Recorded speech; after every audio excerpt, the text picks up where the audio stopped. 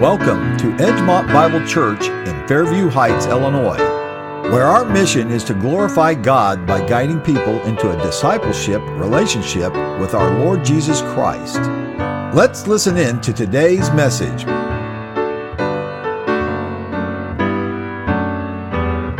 Good morning again. We welcome you in the name of our Lord and Savior Jesus Christ, who was and is to come. We thank God for Brother Wayne in the missionary duties that he's doing right now. We have the honor this morning to welcome a young man. I say young because everybody younger than me is young. Young Justin Culp, who has returned recently from overseas. I gave him the option, you want me to talk about you? And he kind of looked at me, no, I better do that. So I trust that he will do that. Please, Edgemont, welcome Justin Culp.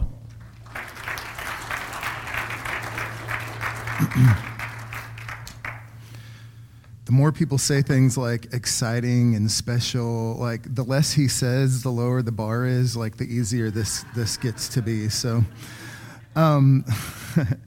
hi. There's a kid in here that has critters in his pocket. I saw him on the way in. So I was the missionary speaker at Camp Sinago over the summer, and there was one kid that just kept like catching stuff. And there was a snake and a frog and a turtle and yeah. So today I just saw him in the lobby and started staring at him, and he saw me and started like, I can't remember his name, but he's getting all shy right now. So my name's Justin. If you were at camp, you met the rest of my family. Do I have? There we go. Okay. So in Sunday school, I talked a little bit about working in South Sudan. We lived in South Sudan. I was there for 12 years. And we spent most of that time in a tribe called Lopit. So we learned a language that only 86,000 people in the world speak, and did Bible storying and tried to start some churches there. It was a place where there had been missionaries for like 60 plus years, and there was no real church to show for it. So we spent 9 years in that tribe and walked away with like 4 born-again people, which is a success. And now we're in Kansas City doing something a little different. So I'm gonna talk about all of that. But in the tribe where we lived, naming children was an interesting thing. So when I was 20 years old and unregenerate and was on like a spring break trip, we thought it would be fun to get tattoos. And so I got a tattoo on my arm. And when I got saved and immediately went to Bible college at Calvary, and everyone always asked me, like, what does that thing mean? And I hated explaining it because it just wasn't encouraging, And so I decided I would cover it up with something that I liked explaining. And so I got a heart of stone that was like flaking away, and there's a heart of flesh under it, and it said Ezekiel 36. And when I asked Amy to marry me, and she said yes the third time, the first couple times she said, ask me again later. Well, the first time she said, we'll always be good friends. The second time she said, ask me again in a couple days. The third time she said yes. I said, I would really like to name my son Ezekiel. And she was like, okay, that's cool. And that's kind of how we come up with our names, right? Like maybe it's a family name, but a lot of times it's just like, hey, what name do you like? Well, in our tribe, it's different. A lot of times you can tell by a kid's name what was going on around him at the time. So there are names like Hameu, which means dry season. Rainy season. There's in our village was surrounded on 3.5 sides by mountains. And if you drove out that mountain bowl and like around the corner a little bit, there was a cell phone tower, and a South African cellular company had come and they had built a tower on this end of the mountain range and up here and put the repeater in the middle. And the idea was that they were going to like pipe network into all of our villages, and then we would have cell phones, which would change everything. They turned it on, and about 36 hours later, people had stolen all the solar panels off of it, and it didn't work anymore. And it never got turned back on again. But in that short time where the towers were being built and everyone was excited, there were 3 kids in our village born who got the English name Network. And then, so as you grow up and get older, you do things, you develop character, and, here we have nicknames, I had a face for radio joke, but I don't know if I should use it now. Right. He said radio. And so we give people nicknames, but in the tribe, as you get older, your name will actually change, and that'll become the name that people call you. There's a book. I usually have a display out there, but it's all sitting in a tote in Kansas City in my garage. I found out this morning. I was thawing out an 80-year-old woman's frozen pipes yesterday, and so I've got pipe insulation in my car, but not my table display. But I usually have a book back there called They Poured Fire on Us from the Sky, written by some Sudanese refugee kids that ended up coming to America. And he talks about how funny it is when somebody says, "What's your name?" Because the answer you give depends on like who's asking and what the context is. Because you get a name when you're born, but you get other names sort of as you grow up. And so there was a name in our village. The word was Ebiolo Horo, which literally means got drunk, fell down, and rolled off the side of the mountain. And I knew 3 people with that name. Alcohol was a big problem in our tribe, but that's a different story. So when we first got to the village, we only had 1 kid at the time. Ezekiel was like 2 years old. He's the older one standing there. And we wanted him to like meet local kids, but there are things that clothing is optional until kids are like 11 years old. And so there's a lot of things that happen in play that we didn't want him subjected to.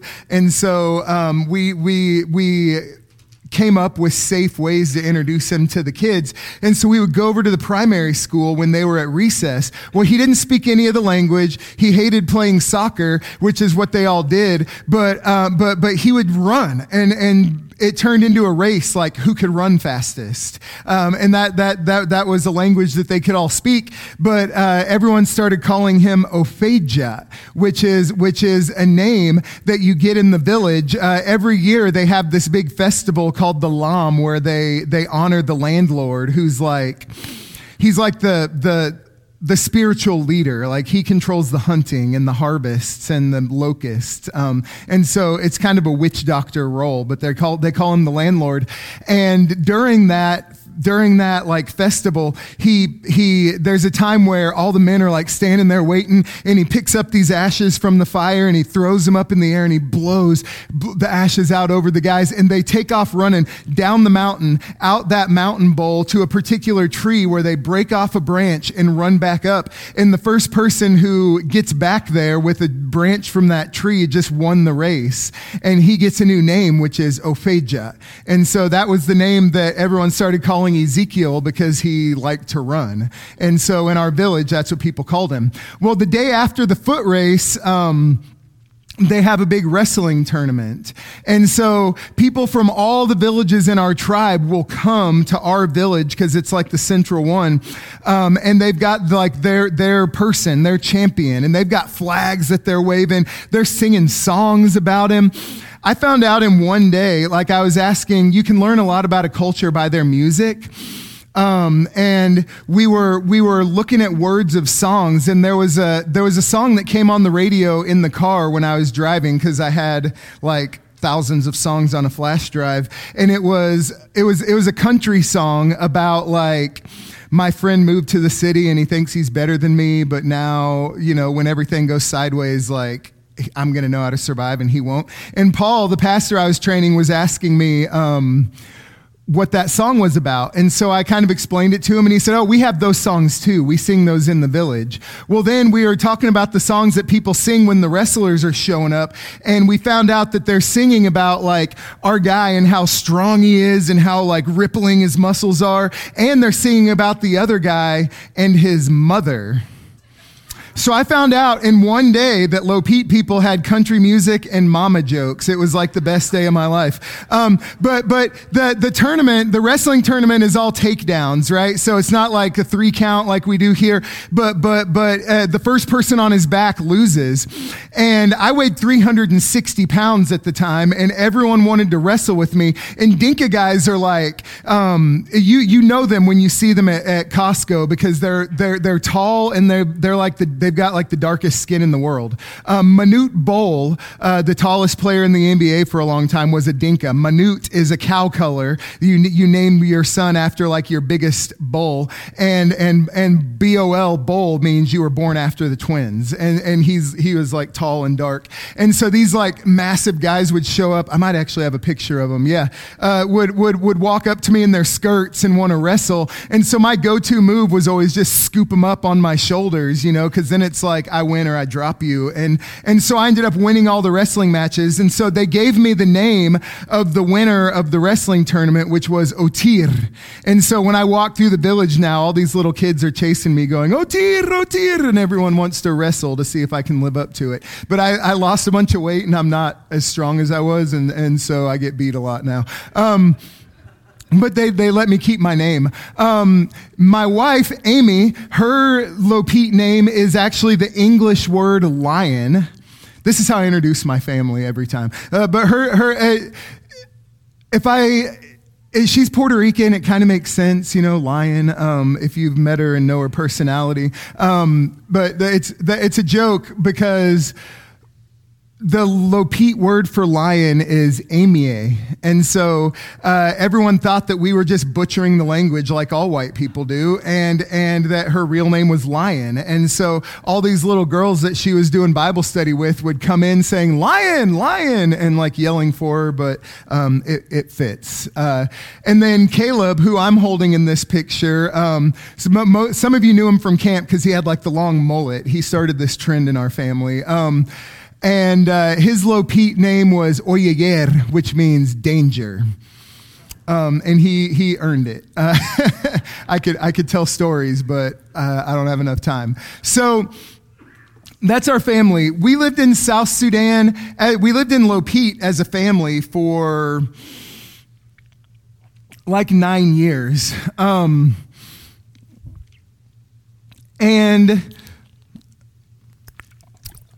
during that time, we did a lot of different stuff. Like when I was single, I lived in cattle camp with these guys, and they roamed around, and they were a pretty rough crowd. They were the ones that like guarded the family or the family's cows from the other tribes that wanted to come in and like kill you and take your cows. And so these two were actually pastors that I was training, and so that's where the church met, the tree with the cross carved in it. So.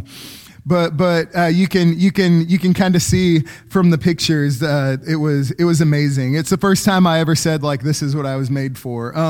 But when I went back with my family, I couldn't stay in cattle camp. It wasn't really, you can't rate. You were living in tents, and they frequently got into fights with the military, and so we couldn't take the family there, but.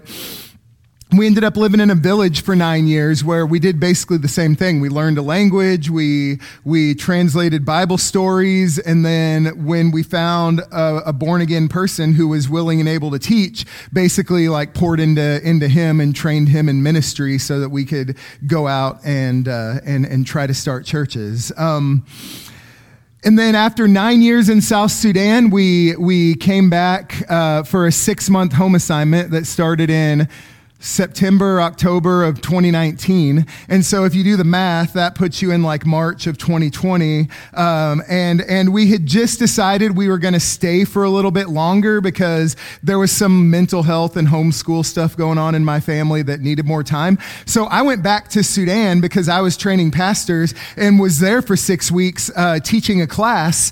And when I got back to the border, like I was gone, there was no cell phone network, no internet. And while I was gone, y'all like ruined everything. So I got back to the border and the whole world was shut down and everyone was like pointing guns at me. Like, what are you doing here? You're not allowed to travel.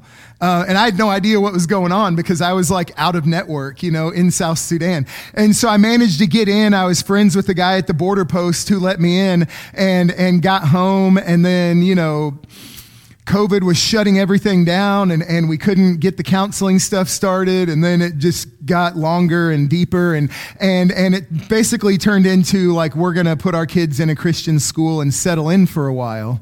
And so I told Sunday school this, like, I'm 43 years old. I got saved when I was 20, went to Bible college, heard about unreached people groups and decided there's nothing could be more important than that. Let's go do it. And so I've either been a missionary or preparing to be one for my entire adult life. So what job do you apply for, right? You can't be on home assignment for indefinite. And so I just quit eating and started praying about what to do, and as I was looking at like what jobs paid and what life in America costs, it was going to be getting 2 or 3 jobs and not having time for counseling and, which is just kind of a death nail in everything. And so I just started praying. And while that was going on, Keith reached out to me. I love this nerdy picture of him. So, and so Keith works for our organization, Pioneers. He started a team called Encountering the World of Islam. So I have a whole stack of books that if you want one, tell me because they're in a tote in Kansas City, and not on the table out there. But the course that Keith put together was basically like a sister course for perspectives, but it's all about reaching Muslims. He came home for similar reasons from Indonesia in like 1999 or 2000 and was talking to his church in Denver about reaching this like Muslim neighborhood, and no one was really interested in doing it. That was back when churches were like building health clubs and stuff like that, and they weren't really interested in the unreached people group around them. And so he started trying to get people motivated to do that and got this whole ministry going. And then 9/11 happened and nobody wanted to talk to him anymore. And it's funny now, like I said this too in Sunday school, but we can tell what's going on politically in America by like the hate mail that we get, So we're out talking to churches about reaching the Muslims in your backyard and around the world. We do this course in like 12 different languages or something. And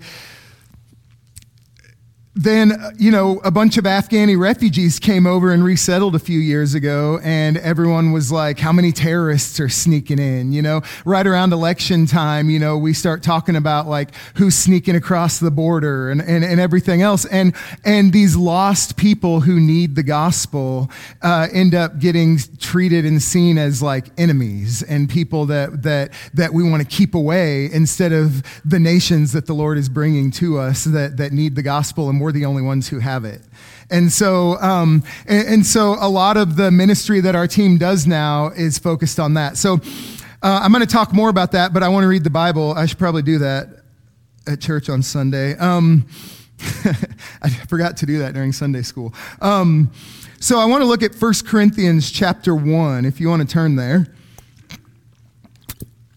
I love this letter because Paul's like, you can tell he starts by kind of just telling his story a little bit and justifying himself, and then he gets into these like now concerning this and now concerning this. And it's like, this is a group of people that's just fighting about all this stupid stuff. And they're writing to Paul about it. And basically he spends the whole time saying like, stop it.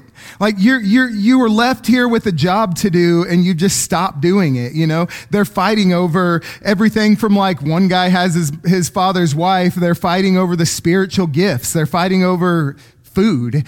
Some of you are hungry and others are drunk, and all these little fights are happening. And Paul's just saying, like, we don't really have any place to be one-upping each other and doing all this stuff in the body of Christ. So let me tell you what really matters in chapter 15, which is the gospel. Like, some have no knowledge of God, and I speak this to your shame. And so he kind of caps the book with those two things. But the message that he's giving them in chapter 1, I just want to read, starting in verse 18. He says, "For the message of the cross is foolishness to those who are perishing, but to us who are being saved, it is the power of God. For it is written, I will destroy the wisdom of the wise, the intelligence of the intelligent I will frustrate. Where is the wise person? Where is the teacher of the law? Where is the philosopher of this age? Has not God made foolish the wisdom of the world? For since in the wisdom of God, the world through its wisdom did not know him, God was pleased through the foolishness of what was preached to save those who believe. Jews demand signs and Greeks look for wisdom, but we preach Christ crucified, a stumbling block to the Jews and foolishness to the Gentiles." Crucify was actually, I'm going to keep reading, but in first century Greek was actually, we have words in our language that we don't say, right? They're profane. And there, we have tons of examples of people using euphemisms like the fatal tree, because crucify was like a cuss word, like, right? You were hung up there naked and left to die. It's the way, there was a time when Julius Caesar's ship was boarded by pirates, and they ended up letting him go. And when he got back to Rome, he sent the fleet to go catch those guys and bring them back and like crucify them in the middle of town. Like, it was the way that you killed your enemies when you wanted to humiliate them. And so when we started saying things like, take up your cross and follow me, it was ridiculous. Like, no one would say that. Paul says, we preach Christ crucified, a stumbling block to the Jews and foolishness to the Gentiles, but to those whom God has called, both Jews and Greeks, Christ, the power of God and the wisdom of God. For the foolishness of God is wiser than the wisdom of the world, and the weakness of God is stronger than the strength of men. Brothers and sisters, think of what you were when you were called. Not many of you were wise by human standards, not many influential, not many of noble birth, but God chose the foolish things of the world to shame the wise. God chose the weak things of the world to shame the strong. God chose the lowly things of this world and the despised things and the things that are not to nullify the things that are, so that no one may boast before him. So, when I started going to churches to talk about this new team that we were on, people were like, I was going to churches in Kansas City that were already kind of doing the refugee thing. And so it felt to me like, is this really necessary? Like, we're talking to people about why this is important to reach Muslims. But then I stood in a church in Holt, Missouri on September 11th, at 22, which was a Sunday, and was talking about this and saying, like, today's September 11th. Like, what goes through your heart when you're standing in line at Walmart and the lady in front of you is like wearing a burqa and her husband's there? And people came up to, like, it was funny, when Paul preaches, people would either like drag him out of town and stone him, or like get saved. And they happened in the same place at the same time. And after church, people were coming up to the pastor and saying, how dare you like do this on September 11th? And other people were saying like, wow, we've really got to change the way that we think about this. The responses that I started getting from people just made me want to start asking some questions. So when I live in Africa and I'm like training pastors and even preaching in church, like you're under a tree, there's no stage, you're all kind of on the same level, and you get to ask questions and get answers. And so I love making people uncomfortable and asking this question, like, what do you know about Muslims here? Can anyone like shout anything out? What comes to mind when you think of Islam or Muslims? Ishmael? Okay, they believe in Allah. Did I hear something else? The Quran, okay. That's their holy book. Anything else? Okay, they do believe in Abraham. Okay, salvation by works. They wake you up early. I said that in Sunday school. That I was on a flight to Egypt that landed at 2:30 in the morning, and when we got to where we were staying, it was like 3:30 in the morning. Well, the first call to prayer goes off at 4, so like we had just gotten to sleep, and all of a sudden, you know, we don't have those in the village, but they get up early. They like to pray. What else? Be honest. Jihad, okay. Usually I don't know what's going on. I get a lot of different answers. Like I never know what's going to happen when I ask that question. But usually some things start coming out, like the way that they treat women, right? Most people think of like Middle Eastern descent. Things like salvation by works, terror, jihad, the 5 pillars. You know, we know that it was a religion founded by Muhammad. But a lot of times we think about the way people dress. We think about things like terrorism. There's a lot of things that we don't actually realize. Like only about 20% of the world's Muslims are of Middle Eastern descent. The Quran is only like valid if it's in Arabic, but only about 20% of the world's Muslims speak Arabic and can understand what it says.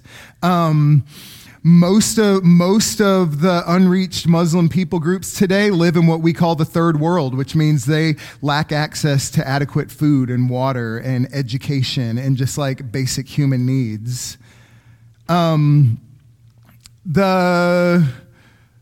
We talk about Muhammad. I met a guy about 3 blocks from my house in Kansas City. There's a restaurant called the Tasty Baghdad Restaurant. And so obviously I went in there for lunch one day, and their food is amazing. I found out that Iraqis put sweet pickles on everything. So I ordered like a shawarma sandwich, and it had sweet pickles in it, which is weird. But so I started talking to the owner, who didn't know he knew like 5 words of English, and I know like 5 words of Arabic. And so I was talking to him through his daughter, and he found out that I was a Christian and that I'd lived in South Sudan. And one of the first things he asked me was, "What do you know about the Prophet Muhammad?" So if I ask you that question, now when I was in Bible college, we learned all about him, but it was like the murderous raids in Medina and Mecca, right? We learned about his 8-year-old wife. We learned about, the way that he got the Quran, which was probably, well, it was probably hallucinations, but we learned kind of all this bad stuff. And so my question is, when we're talking to people from an honor-shame culture. You guys know what that means? Like, there's 3 different major culture types in the world, like guilt, innocence, fear, power, honor, shame.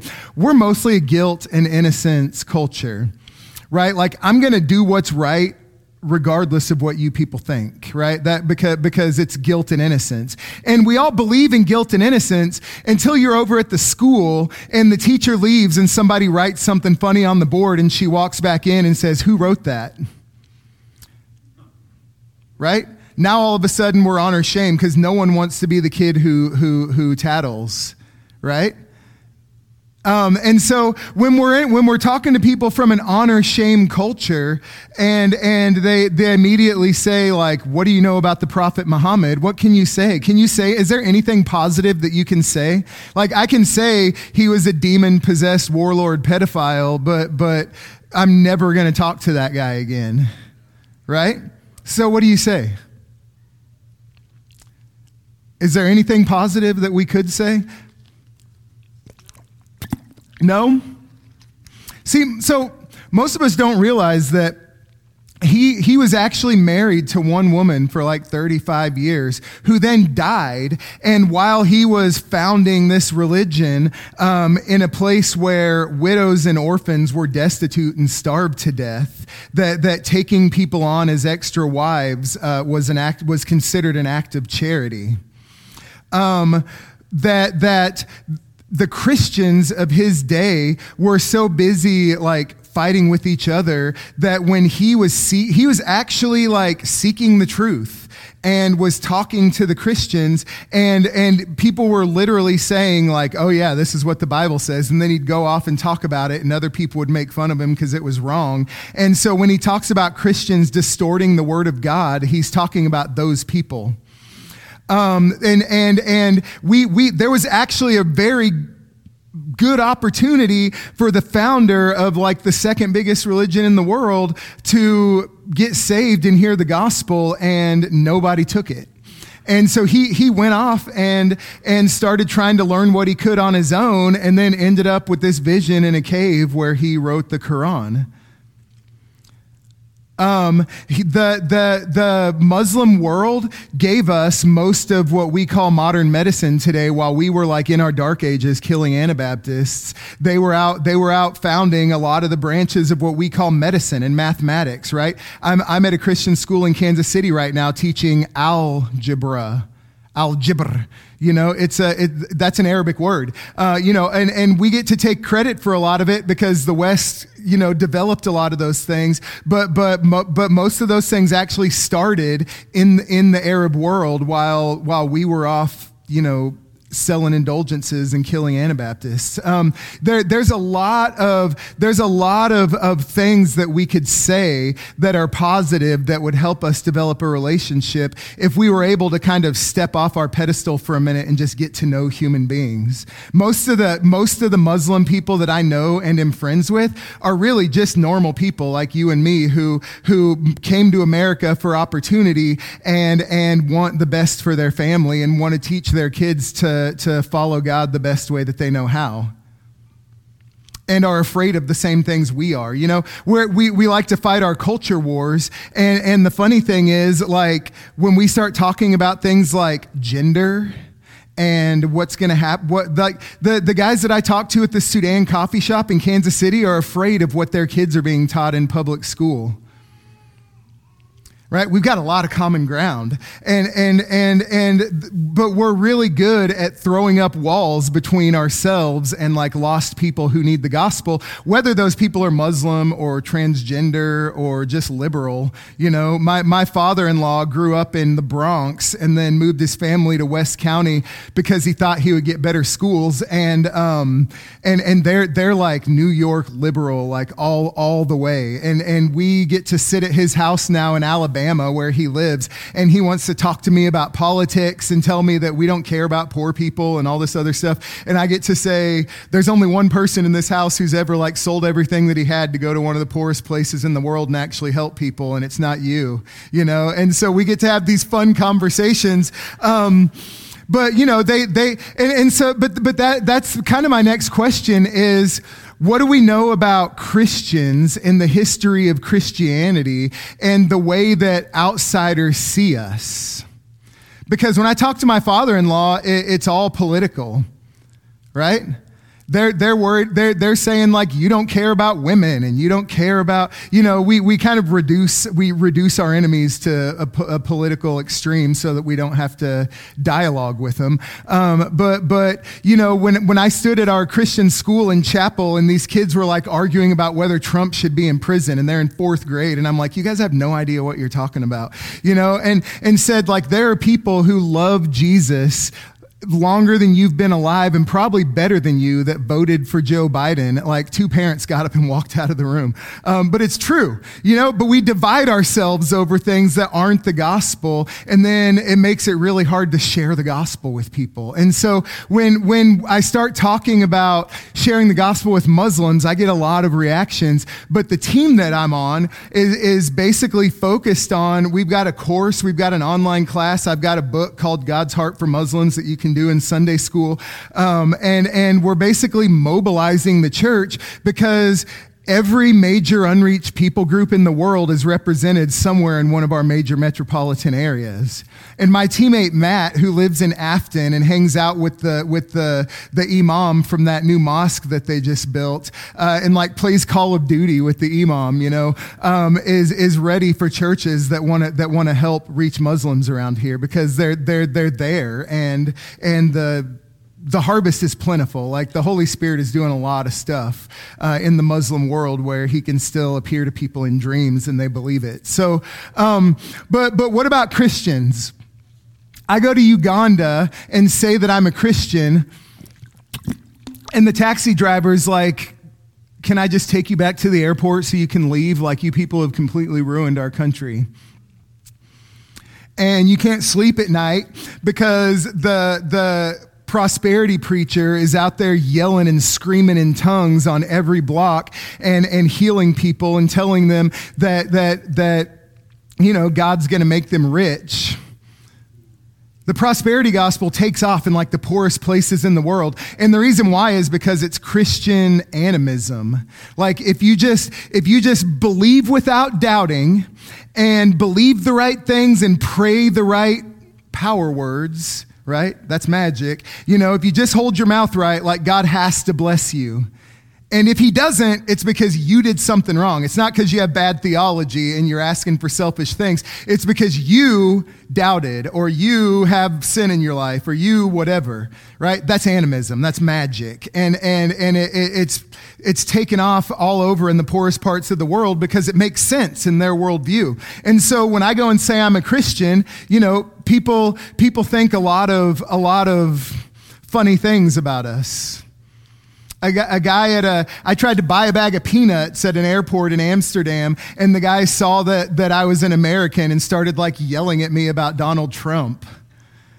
And I was like, I was just like, what do you, like, he's talking to me in Dutch, but he's like yelling about Trump. And I was just like, so caught off guard. And I said, this is hilarious. And he said, why? And I said, because in America, nobody knows anything about Dutch politics because they don't matter. And you're here like yelling at me about a president that I don't really care about. I'm on my way to Sudan, but that's what people think, like, we're a Christian nation, right? Do we really want to give America that title? Like, we're responsible for this like massive genocide of babies and all these other things. And then people hear that I'm a Christian when you're going to Alaska. I don't know where you sat back down. But I spent, before I was a missionary, the guy that led me to Christ was starting a church at Haskell, which is an Indian college in Lawrence, Kansas. And the only ministries on campus were Catholic and Mormon. And when we showed up as Baptists starting at BSU, that it ultimately became a church, and we're doing reservation ministry in Kansas and Nebraska, we would show up and people would find out that we were Christians. And we would hear about smallpox blankets, scalping, which was a white person thing, not an Indian thing, and all of those things that were sort of associated with the church, when the missionaries came over with the East India Company, and it was all kind of lumped in together. And you can sort of feel the injustice of it, right? Like, that's not fair. Like, I'm not that guy. I'm not Pastor Benny, right? And so just listen to what I have to say and who I am, and you'll find out that I'm different than them.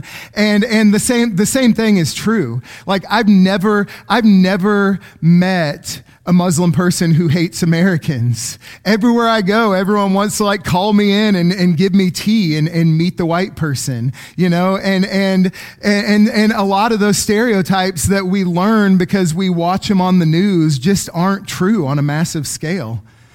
And so as we sort of get over our presuppositions and embrace what the gospel really is, it gets a lot harder to hate people that we're called to love, and that's really kind of what we're calling people to. So I read 1 Corinthians, and I really am going to talk about the Bible. So let's go back to it. Before I do, though, I just want to ask you, like, you guys believe the gospel here? Like Jesus died for your sins, you're born again, you're new creations in Christ, right? Can I see a show of hands? If you don't raise your hand, then one of the elders is going to write your name down and talk to you later.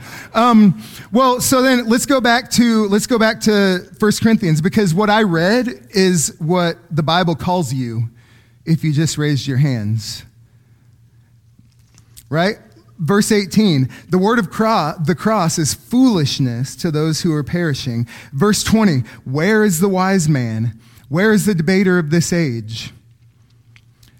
You know, the kicker is verse 26. Consider your calling, brethren. There weren't many among you who were wise according to the flesh, or mighty, or noble, but God chose the weak, foolish, base, shameful things of the world to shame the wise. I used to tell a story in Africa where there's this African big man syndrome, right? Like everyone's always, even in the church, like everyone's trying to one up each other. 1 Corinthians is a great book for them. And I would say, if I get in my truck and I tie a chain to that mahogany tree and rip it out of the ground, you're going to say that's a strong truck. But if I do the same thing on my bicycle, you're going to say that's a strong guy. And in God's economy, like we get to be the bicycle, like the weak tool that God uses to show exactly how powerful he is. And so you can't even start to like raise your hand when I asked that question earlier. The starting point of all of this is there is something inherently, qualitatively, terribly wrong with you. And there's nothing you can do to even start to begin to change that, right? Other than fleeing yourself at the foot of the cross where Jesus has already accomplished it. Right? When God the Father looks at me, he doesn't see how many people I led to Christ in Sudan. He doesn't see how impatient I got with my wife yesterday. He sees the full obedience and righteousness of Jesus Christ that's been credited to my account. And that's the only reason I can stand up here. Nothing that I do. I had to live with a Presbyterian in South Sudan for a while to understand this fully. Like nothing that I do is going to make God love me any more or less than he already does. And when I'm found in Christ and his completed work, that's the only thing that gives me any merit whatsoever. And I didn't even do it. And if we all start at that same place, then we don't really have any basis to feel like we're somehow morally superior to anybody, whether it's the Muslim person at the gas station or the transgender person down in the Grove. My brother-in-law lives there and is like a member of the LGBT Center of St. Louis, you know, or whether it's the person sitting next to you that didn't like the color of carpet that you picked or whatever. I grew up Southern Baptist as a Christian, and we had like the bad business meeting church, you know, and so you'd show up on Sunday night and everyone hated each other, you know? But like, this is just as much about the person sitting next to you in the pew as it is the lost person out there. When we start at the basis of like broken humility that only Jesus can change, like, let's go share the gospel with people that Jesus died to save. And we're the only ones who have that message to give to them. So, you know, you were dead in your trespasses and sins and children of wrath. That's Ephesians chapter 2. God did all of the work. And wherever we stand on all of these secondary issues don't really matter because people need the gospel and need to get saved first. And so that's the sermon. That's the basis of the course that we're teaching in churches. I'm making a couple trips to Africa this year to work with some denominations that want to start training their people to reach the Muslims around them. On Zanzibar, which is an island in the Indian Ocean, it's like 99% Muslim, but there's a small church there. And it's always been this kind of us versus them mentality, you know, like we don't really associate with each other. The Christians shop at the Christian shops and the Muslims shop at the Muslim shops. But people are like coming into churches and saying like, I had this dream. And this guy said, I'm the way, the truth, and the life. And then you can open the Bible and show them John chapter 14. Like that's happening. And these people in this church are like, we need to actually learn how to reach these people with the gospel. And so they're calling us and saying, can you come train us? And so I get to do some of that. My real job on the team is actually programming. Like it's a funny story. I have 3,500 contacts. I've been doing fundraising for like 12 years and speaking at churches where I've never met anybody before. And then I'm going to pass around my clipboard. If you want to get my newsletters, I'll do that now while there's still time. If you want to get my newsletters or talk about supporting us financially, write your information here. I do call in a couple weeks just to say if you had a chance to pray about it so you don't forget me. But I'm gonna start passing that around. But if I oh gosh, what was I saying? I called a friend of mine who's a member of a church in St. Peter's, and he's a financial advisor and a good guy to be friends with. And he's actually an elder at that church. And I called him and said, I'm going to be in St. Louis. Let's have coffee. And he said, well, I'm busy all weekend, and on Saturday, we're doing concessions at a Cardinals game to raise money for a ministry that our church supports. But why don't you just come do it with us? And I was like, well, that sounds fun. And so he put my name on the list, and I went to do concessions at a Cards game. Well, then my friend Matt, who's on my team, calls me and says, why is your name on this list? And so we didn't know, I've got all of my contacts in this file on my computer, and that works when I'm in the bush and not really sharing information with anybody. But we're all on this nationwide team where we've got members in Maine and Florida and Washington and San Diego. And we didn't know that we're asking the same person for money at the same time for the same thing, which is kind of bad when you're, when you're trying to fundraise. And so the job that they gave me now is developing a Salesforce org for the team. But then being part of the team also means doing Muslim work in Kansas City. I may be starting an archery class for Afghan refugee kids, and a few other things while we're also going around and educating churches. So people say, what do you do on a normal day? And I say, what day is it? And where am I? because the job that I have now is actually 5 different jobs. But we can't do it unless we have support because we're faith-based missionaries. And since we came back to the United States, it's not as attractive as living in the bush where you're hiding from gunshots and getting chased by witch doctors. But and so we've lost some donors because of that and because of the economy. So I'm about $600 a month short of breaking even. And most of that comes from people who give $10 to $50 a month. So just sign up if you want to. I don't spend a whole lot of time talking about it, but other than that, I'm done. I've got to meet someone at 4, so I can stay and answer questions or talk to you guys as long as you want afterwards. But thanks for letting me come.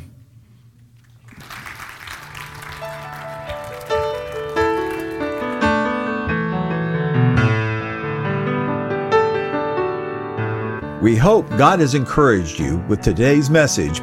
Thank you for joining us at the Edgemont Bible Church. We'd love to have you visit us if you're ever in the area.